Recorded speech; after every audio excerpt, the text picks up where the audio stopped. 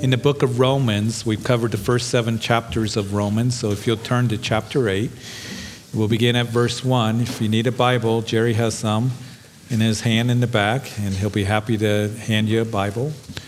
We have some towards the front platform. You can grab one. Turn to the book of Romans in chapter 8. We'll begin reading, as I said, in verse 1.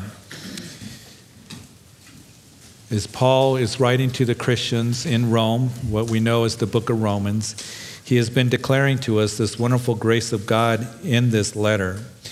He has declared to us that our salvation that is being declared justified and righteous before God is given to us freely. We cannot earn it. We cannot work for it. It's freely by His grace. That word grace means, of course, the unmerited favor of God through the redemption that is in Christ Jesus. And as we've been looking at this doctrine of justification from the end of chapter 3 through chapter 5, we know that we also have been looking at, once we are justified, that chapter 6 began this doctrine of sanctification. And what that word means is being set apart to live a life after God, to walk with Him, to live for Him. And the apostle would cry out, inspired by God, of course, that where sin abounds, grace abounds much more, there at the end of chapter 5. And so the reader, or perhaps someone might think that, well, where sin abounds, grace abounds more in this incredible doctrine of grace, the unmerited favor of God, does that mean I can live any way that I want? And that's why Paul is making sure in chapters 6 through 8 that we understand what it means to live in this newness of life, what it means to live for the Lord in this whole process called sanctification, being set aside for Him. And what we have discovered and what we have discussed as we looked at chapter 6, that first of all, that we are dead to sin. We identified with Christ in His death and resurrection. The old man, the old woman has been crucified with Christ, and now we indeed walk in that newness of life. So Paul tells us that first of all, we're dead to sin. He writes at the beginning of chapter 6, should we continue in sin that grace abounds? He said, certainly not. Because we are dead to sin. We are new creatures in Christ, a new creation in Christ. And we're dead to the old sinful way that we lived before we came to Christ. And then over the last couple of weeks, we have discovered, traveling through chapter 7, that not only are we dead to sin, that's chapter 6, but chapter 7 tells us that we're dead to the law. And as we're dead to the law, it's not so that we, again, can go out and live any way that we want to in a carnal kind of way, but we are dead to the law so that we are free to be joined to another, and that is Jesus Christ. So Paul has shared with us in that chapter, chapter 7, his own personal struggle with trying to keep the law, in his own efforts, his own energies, his own doings. He speaks of the warring that goes on between the inner man who wants to do what is right and the flesh that wants to rebel. And I think that most of us, if not all of us, that we could relate to what Paul was describing to us there in chapter 7. The frustration, the wanting to do what is right. I want to keep the law. The law is good. We know that. The law is righteous. It's holy. It's perfect. But I can't keep it because I'm weak. The flesh is weak. And as we read in chapter 7, the apostle would write, for what I will to do, that I do not practice, but what I hate, that I do. It was Jesus that said to His disciples that the spirit is willing, but the flesh is weak. And I think that where we can relate to Paul is we as Christians, we say, okay, I have been justified. I've come to Jesus Christ in faith, that I have the Spirit of God that lives in me. I have been sanctified, set apart to live for the Lord. We do want Christ's likeness in our lives. And we say, Lord, I give you my life. And what we end up doing, though, is we end up rolling up our sleeves and we grit our teeth and we are determined and we're going to tough it out and I'm going to give you my best effort, Lord. And here's the problem. I don't care who you are. If you are Paul the Apostle, if any of us are trying to be Christ-like, if we are trying to keep the law, that is, I am married to the law, I am determined. I don't care how determined you are. And we saw that the writer in chapter 7 last week, he was very determined. And if any of us are trying in our own efforts and our own striving and our own energy to live the life that God wants us to, we will be destined to end up in the same place and the same mess that Paul describes in chapter 7, and that is with struggle and with frustration. And so we saw last time that the law sets a wonderful standard on how we are to live a life after God. The weakness of the law is simply this. It doesn't provide the power for us so that we can keep the standard, so we can live Christ-like. It doesn't do that. So if we try to keep and live the law of Moses or any religious law or set of standards as determined as we can be, if we try to do it in our own power, and that was the emphasis of chapter 7, that law, that set of standards will rise up and it will bite us and eventually mock us and begin to condemn us because we struggle and we fail to keep that standard. And so Paul tells us that we're free from sin and we are free from the law, free not so that we can go out and do whatever it is that we want to walk carnally, but we are free to be joined to another, Jesus Christ, who then will enable us to walk in that newness of life that he has for us as we walk in the Spirit, walk in Christ likeness. And that is what chapter 8 is all about as we go through this chapter. Paul in this chapter contrasting walking and living in the Spirit with that of walking and living in the flesh. So let's begin to look at it as we read in Romans chapter 8 in verse 1. There is therefore now no condemnation to those who are in Christ Jesus, who do not walk according to the flesh, but according to the Spirit. So here's the good news. There is therefore now. Underline that word now.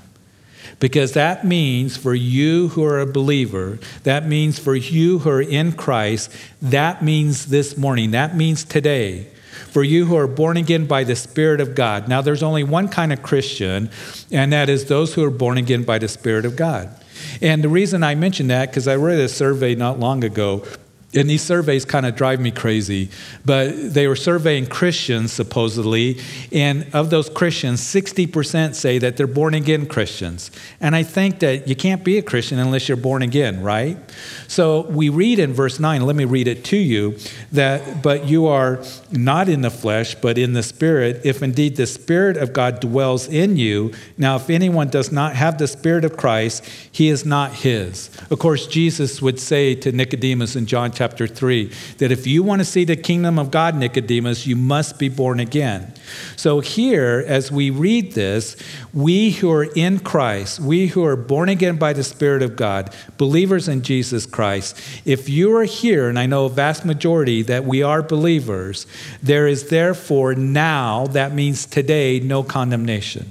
And that word condemnation is used only 3 times in the New Testament, is used here in verse 1 of chapter 8, and we read it twice in chapter 5 and verse 16 and 18 of the book of Romans.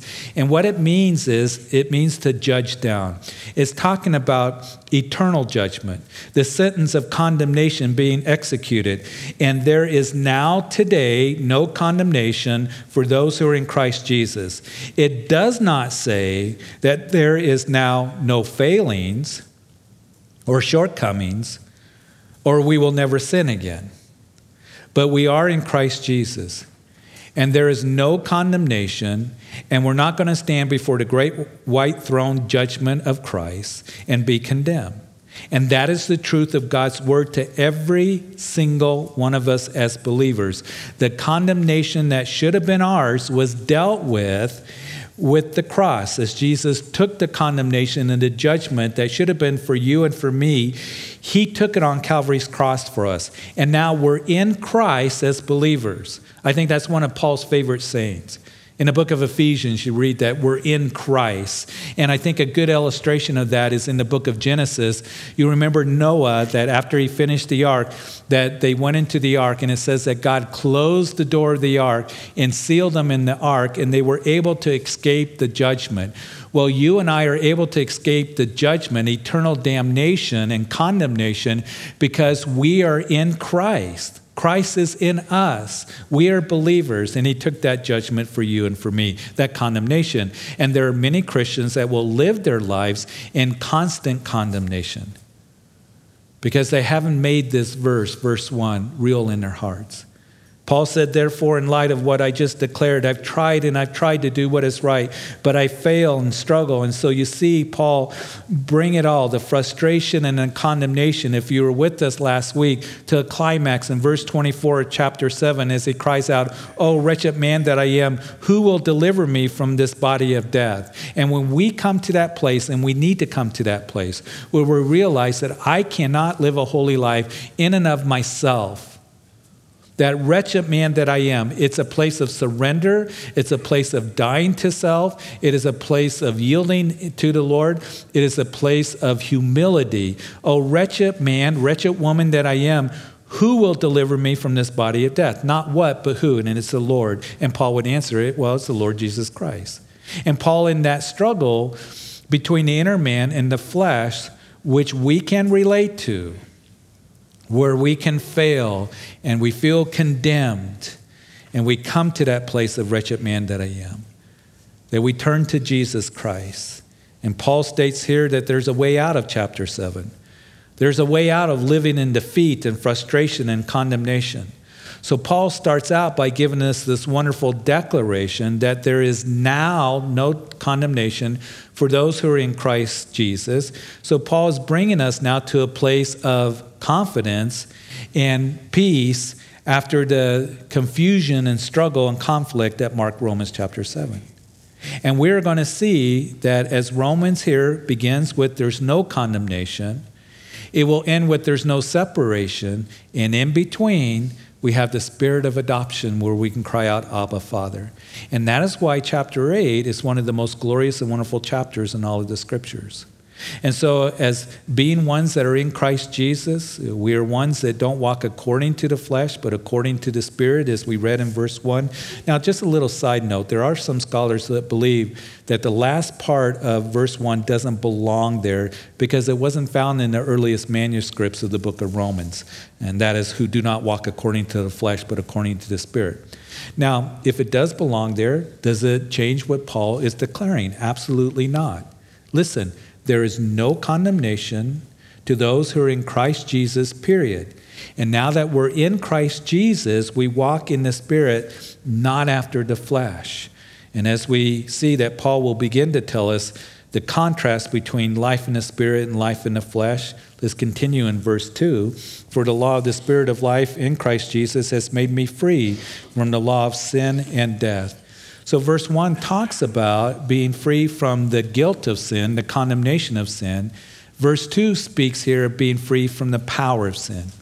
You see, the law is good. That's already been established several times in the book of Romans. It can do many things for us. It teaches us. It guides us. It tells us about God's righteous standard. But it cannot and it does not give us the power to live a life that is pleasing to God. So Paul talks about two laws, the law of the Spirit and the law of sin and death. And we have seen that we've all sinned in this book. That's chapters 1, 2, and 3. That all the world stands guilty before God. That the wages of sin is death, as we saw at the end of chapter 6. And we see that the strength of sin is, reminded to us every time that we pass by a cemetery. That we're all going to die. Death came into the world. We're going to die physically, that is. And as Romans chapter 5, by way of review, remember that through Adam's sin, that sin and death came into the world. But through the last Adam, Jesus Christ, he brings us everlasting life. The law of the Spirit brings life. Now, you and I, we can go to the Greeley Airport. And as you go there, you drive up, you see the planes that are on the tarmac, the planes that are sitting there. And they're sitting there because you have the law of gravity that is in place. But if the pilot goes out to the plane, fires it up, gets the engines going, goes down the runway, at a certain speed, and the, wings, the flaps are at a certain angle, all of a sudden the law of aerodynamics takes place, and that plane defies gravity and begins to fly high.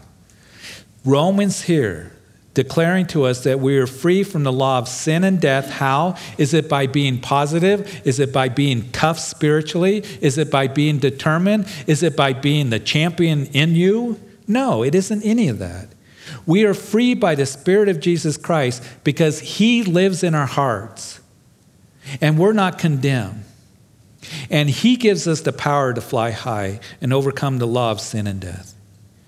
In the book of Joshua, many of you have read that book, and the people of God came into the promised land, and the Canaanites gathered together, all the different kings and tribes of the Canaanites, and they banded together to fight against the Lord and God's people. And in our lives, the enemy will band together, come together to work against us in our lives.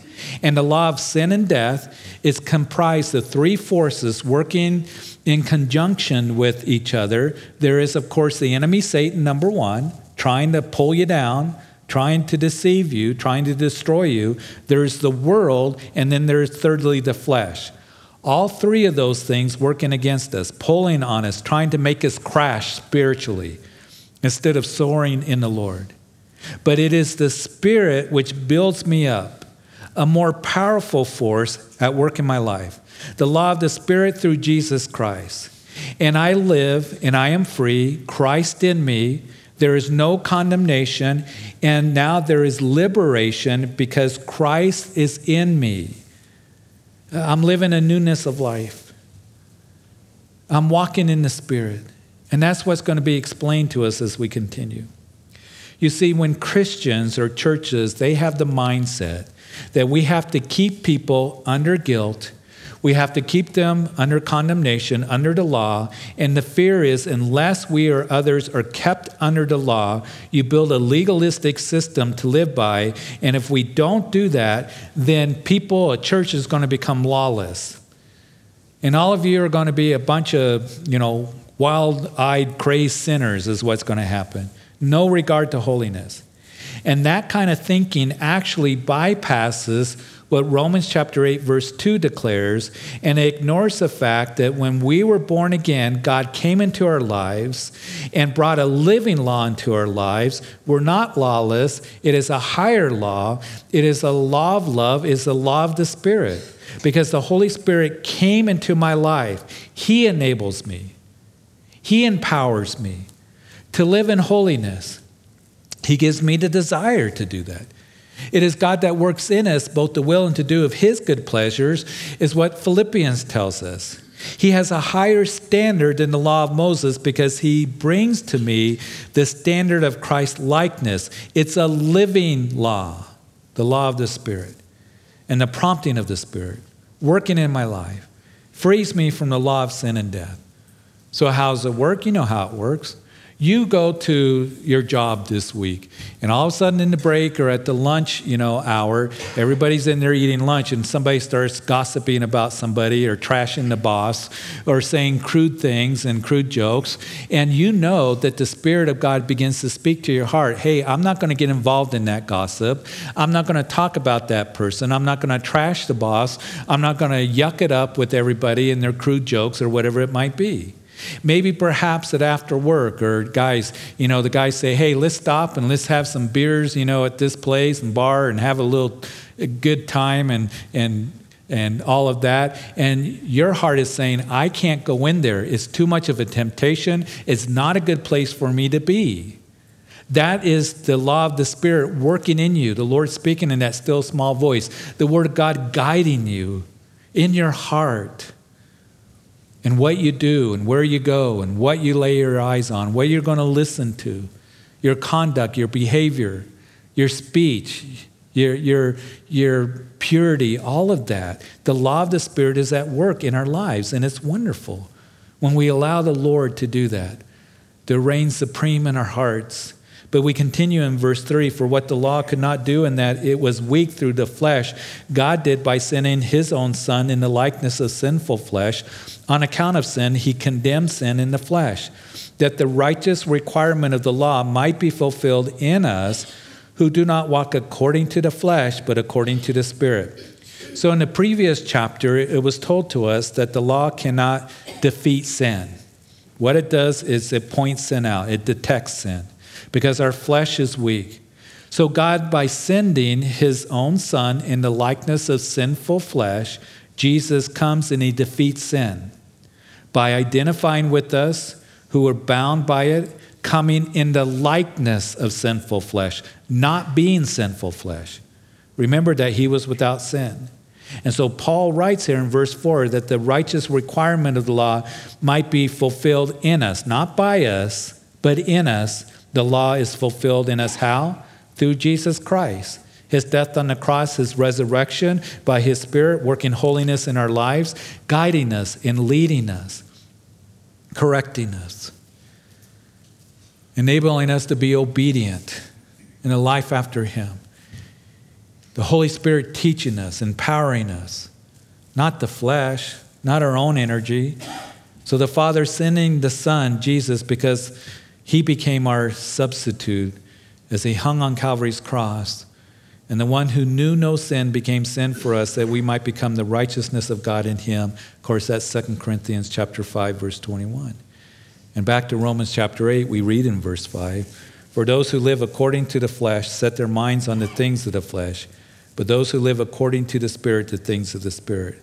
For to be carnally minded is death, but to be spiritually minded is life and peace. Because the carnal mind is enmity against God, for it is not subject to the law of God, nor indeed can be. So then those who are in the flesh cannot please God." So as Paul is telling us of this wonderful life in the Spirit, follow the flow of what he's been telling us in this chapter so far, in these few verses. There's now, therefore, no condemnation to those who are in Christ Jesus, praise God. We live in the law of the Spirit of life in Christ Jesus. We don't walk in the flesh. We saw in chapter 7, we read that in our flesh nothing good dwells. We don't set our minds on the things of the flesh, because to be carnally minded, fleshly minded, we read in verse 6, is death. But to be spiritually minded is life and peace. Now, as we read this in the context, Bible scholars and commentators will tell you what Paul's talking about here in these verses is talking about the non-believer who's walking after the carnal ways, walking carnally after the flesh, and versus the one who's a believer that walks in the Spirit. I have no problem with that. He says to be carnally minded is death, verse 6. Because, verse 7, the carnal mind is at enmity against God. Verse 8, so then those who are in the flesh cannot please God. We know that verse 9, I've already read it to you, that if you don't have the Spirit of Christ, you don't belong to him. You're not his. So I have no problem with the primary context here of it speaking about somebody who isn't saved versus somebody who is saved that has the Spirit of God in them and is walking after the Spirit. But there is, listen, application to be made for you and for me, as I know that a vast majority of us that are here and listening to this teaching, that we are believers. There's something here for us to consider this morning. Because you recall in chapter 7, as Paul would write, for we know that the law is spiritual, but I'm carnal, sold under sin. And when he was writing to the Corinthian church, he would call them carnal. He said, listen, I can't write to you as to spiritual, as to mature Christians, but as to carnal, babes in Christ. He calls them brethren. He calls them babes in Christ. And you have envies, you have jealousies, you have divisions. He is dealing with their spiritual maturity, but he calls them carnal. He says, aren't you carnal because of that? So the Corinthian church, as you read about the Corinthian church, and of course 1 Corinthians was a corrective letter, that they were known as a carnal church, just struggled with sin and different things, and sin in the church and drinking and getting drunk, at the potlucks and then having communion, suing each other, divisions, envies, all this stuff that was going on. So I believe there's something here for us. You see, what does it mean to be carnal, fleshly minded? We know that Jesus, he would talk to his disciples in Matthew chapter 6. And he said, with the Gentiles, they're concerned with nothing more than what they eat and what they drink and what we shall wear. And you see, living carnally minded in the flesh is not just synonymous with some notorious sin, as we talked about last time. Taking drugs and drinking and living immoral, whatever. To be carnally minded simply means that you are given priority to thinking about the things of the flesh. How can I be gratified in the flesh? How can I satisfy my lust? Entertain those carnal thoughts and fantasies. You're thinking, I want more of this. What new thing can I enjoy that's going to bring me happiness and fulfill me? I live for the material. So Paul here gives us a very easy way to determine if we are walking in the Spirit or we're being dictated by the flesh, walking in the flesh.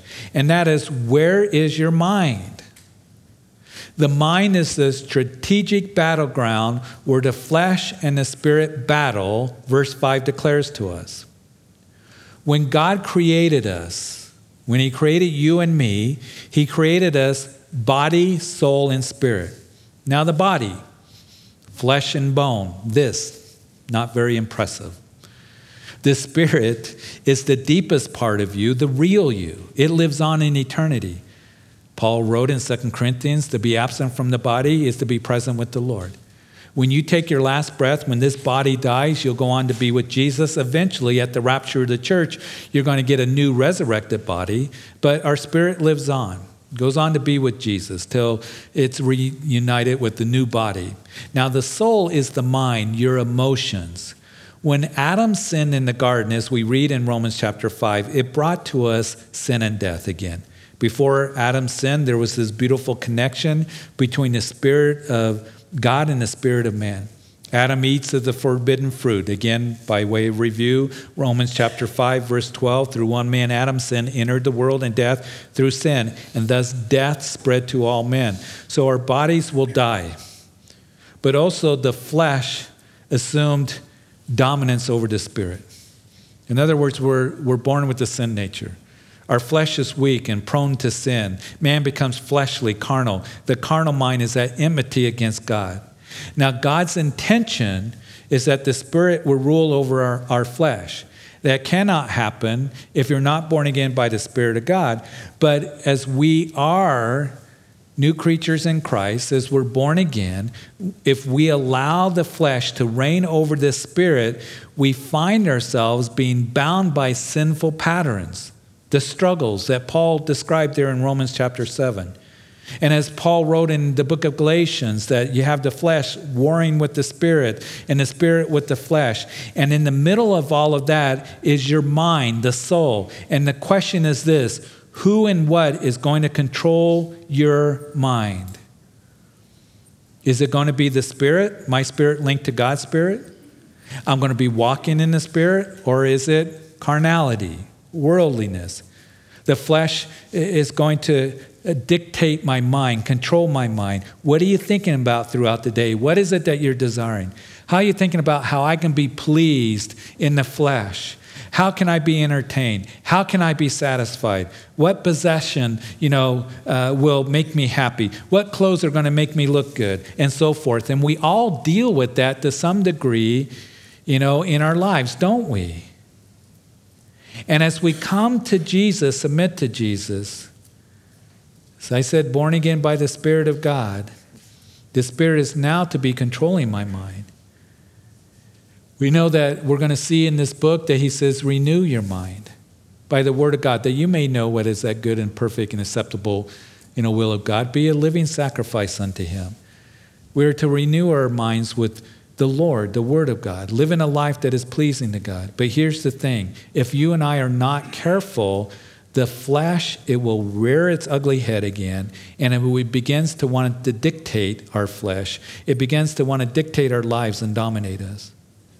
We begin to think that I'm not satisfied, and I'm not fulfilled, and I'm going to go out and do my fleshly thing for a while, and I'm not connecting with God, and now I'm struggling spiritually. And that is a problem if we let the flesh, control my mind, in my life, the things, the hobbies, my lusts, the activities.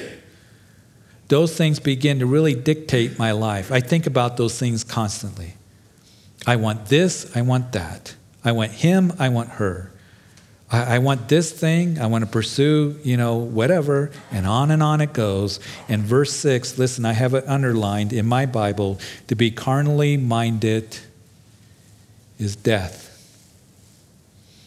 Your spiritual life will take on the stench of death. If you are carnal, the spiritual begins to die. And I think that we can look at a good illustration of that in the Old Testament as we look at the life of Solomon. When Solomon came on the throne, when he was young, the Lord came to Solomon and said, Solomon, what is it that you want? Anything that you want. And Solomon said, I'm young. I don't know my coming in and my going out. I'm here to lead a great nation, your people. And I need you, Lord. I need your wisdom. And the Lord was so pleased with that. They said, Solomon, because you didn't ask anything for yourself, then I'm going to bless you. And I'm going to bless the kingdom. And the kingdom's going to be prosperous. And indeed it was. Solomon reigned during the greatest power and prosperity that Israel ever saw, as most of you know. So as he continued on, he built the first temple, 7 years building the temple, tens of thousands of workers, working on the temple, overlaid it with gold. It was an absolutely incredible building. And it says that after he dedicated the temple, that he did all that his heart desire was, then all of a sudden you see that Solomon starts to become carnal. He writes the book of Ecclesiastes. Many of you have read the book of Ecclesiastes. He begins to ask, what is life all about? There's nothing new under the sun. And he talks about his wealth. He was ruling during a time where the kingdom was so wealthy that silver became like rocks in Jerusalem. And as he describes that wealth, he ends up saying it's all vanity. It's all emptiness. He begins to talk about his 1,000 wives and concubines. And as he does, he says it's all vanity, it's all emptiness. He writes about his intellect. He was a botanist, he was a biologist. He studied trees, plants, and fish, and became very knowledgeable. And he concluded that in the making of many books, there's no end, and much study is wearisome, as he writes. He says it's vanity, it's emptiness. And he says, okay, if it isn't money or if it isn't women, if it isn't intellect, it must be partying. That'll satisfy me. So Solomon brought in exotic animals. The wine was flowing. The daily provision, as you read for Solomon there in 1 Kings and 2 Chronicles, was absolutely amazing. All the bulls and the cattle that were butchered to feed him and his servants and all the people there, and the sheep and all of this. His parties were lavish. It would make those in Hollywood very envious. But Solomon comes to the conclusion, that's all vanity. It's all emptiness. Well, maybe it's in power. And he built the most powerful empire as kings and queens came and gave gifts to him and paid homage to him. Yet he said it is vanity. He remained empty. You read the book of Ecclesiastes, that book is a real downer. And listen, this man who wore golden sandals, can you imagine how frustrated and down Solomon must have been? Because he had all the wealth, he had all the power, he had all the women, he had all the smarts, and it's not sin to have money. That's not what is being told to us in Ecclesiastes or in the scripture. It's not sin to have intellect. So guys, don't go and say, I think I'll quit college tomorrow because, it's just vain and empty. And no, you need your education. You need to continue in that. It's not a sin to have a wife. Now, it is a sin to have multiple wives. But the point is this.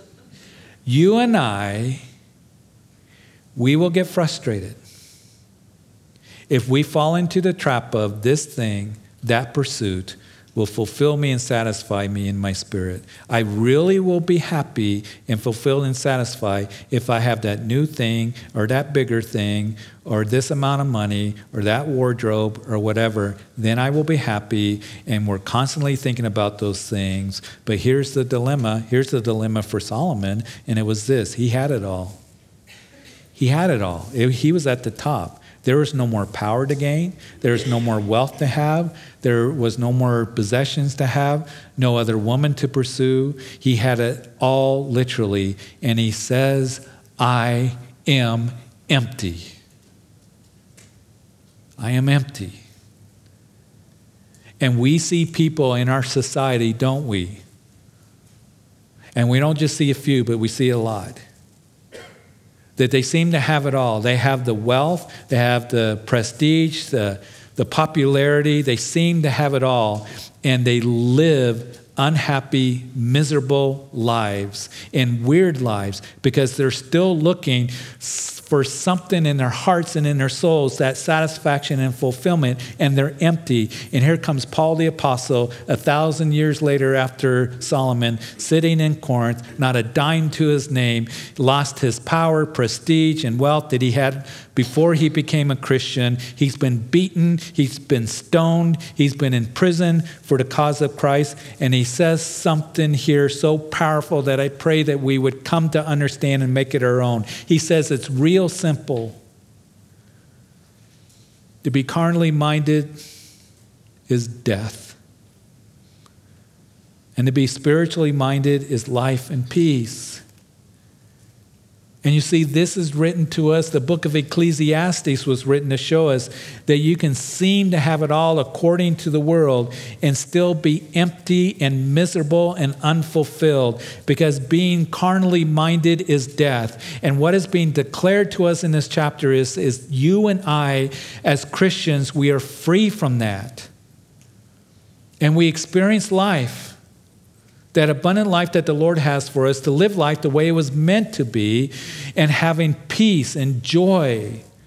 And it comes by being spiritually minded, prioritizing Him. And if I try to find life and peace apart from a life that is devoted to the Lord, you will not find it. You won't find it. It's not because Pastor Jeff says so, it's because the Word of God declares it. And they say that experience is the best teacher, but it doesn't have to be your experience. And you can look at Solomon's life and you can say, okay, Lord, I get it. What Ecclesiastes says, what Romans chapter 8 declares is so true. So the question that we can ask ourselves this morning, really in the honesty of our hearts, is what has been ruling your soul, your mind? Is it the flesh or is it the spirit? And there is going to be a battle there. But the question is, what do you think about? What is it that you're taking in? The spirit, then you're going to have life and peace. The flesh, then your life, your spiritual life, is going to smell of death. And you will never truly be satisfied, and you will come to the conclusion that it is vanity. Listen, there is no condemnation to those who are in Christ. But remember this, if you are carnally minded, you are living after the flesh and for your flesh. And if you have the mindset, any of us, I will be satisfied and fulfilled. And if I just pursue that thing, this next toy, the next, possession, whatever it might be, that you will be writing down like Solomon did, it is vanity and it's empty over time. And may the Lord help us to understand this. And the reason that I'm parking on this is because, number one, I know the stupid seduction of the world. And the world that screams at us that you need to have more, you need to pursue the world and all of this. And I know that, second of all, that this is something that, be carnally minded, you focus on the temporary and on the material, and what's in it for me is very popular in the church today. And I pray that we would say no. That Christianity is not that way, to be carnal, but to show others that the joy and the peace and the true blessing and benefit is that resurrected life that is in me. And I walk in the Spirit because all these things around us that we have is going to go away. And your priority in your life is not carnal. Parents, show this to your kids. Dads, you lead your family, that they might seek first the kingdom of God, and then all these things will be added unto you. Do your kids see that you bring in the Lord into the decisions that you make when you're thinking we need to get a new this or bigger that or whatever, and we're going to take vacations, whatever. There's nothing wrong with those things. But what is the priority in your home? In my home? This is for me. What is the priority of our daily lives? And are we and others seeing the blessing and the benefit and the joy, not because we just have things, because you have Jesus dwelling in your heart, and you're setting your mind on the things above. For to be carnally minded is death, but to be spiritually minded is life and peace. So, Father, we thank you for these words that are given to us. These words of truth that resonate in our hearts. And I do pray, and we praise you that there's no condemnation to those who are in Christ Jesus today. And Father, I do want to pray for those who may be here that maybe you've never made a decision for Christ. That you see, he came and died for your sins. Because as this book has already declared, as the scriptures declared, that the wages of sin is death, spiritual death. But Jesus came and died for your sins on that cross. He hung between heaven and earth. He bled into the ground, his blood, so that you might have forgiveness of sin. As you come in faith and recognize that he is your salvation, that he did the work. He cried out, "It is finished." He was put into a grave and he rose again and he conquered sin and death. He proved he's the Son of God. He is your salvation. And Jesus, before he went to the cross, he declared that I am the way, the truth, and the life, and no one comes to the Father except through me. You can't save yourself. You can't save yourself in your own goodness. It's not a church. It's not a pastor. It's not belonging to a Christian family. It is you making a decision. It is you surrendering yourself to him and saying, I need forgiveness. I need to come to the cross. I need to be saved and forgiven. And to put your faith in him. Surrender your life to him. Today is the day of salvation. Will you do that? You can do that right where you are. You can pray, Jesus, I come to you and I ask you, forgive me of my sins. I believe you died on the cross for me. Forgive me. I believe you're alive. You rose from the grave. And Lord, sit upon the throne of my life as my personal Lord and Savior. And I thank you for this new beginning, for a newness of life, that you dwell in my heart, and I want to know you and walk with you. I want to please you with my life all the days of my life. And I thank you for the Lord being born again, bringing life into my heart truly, to my spirit and into my soul. So Lord, help me to live for you. In Jesus' name.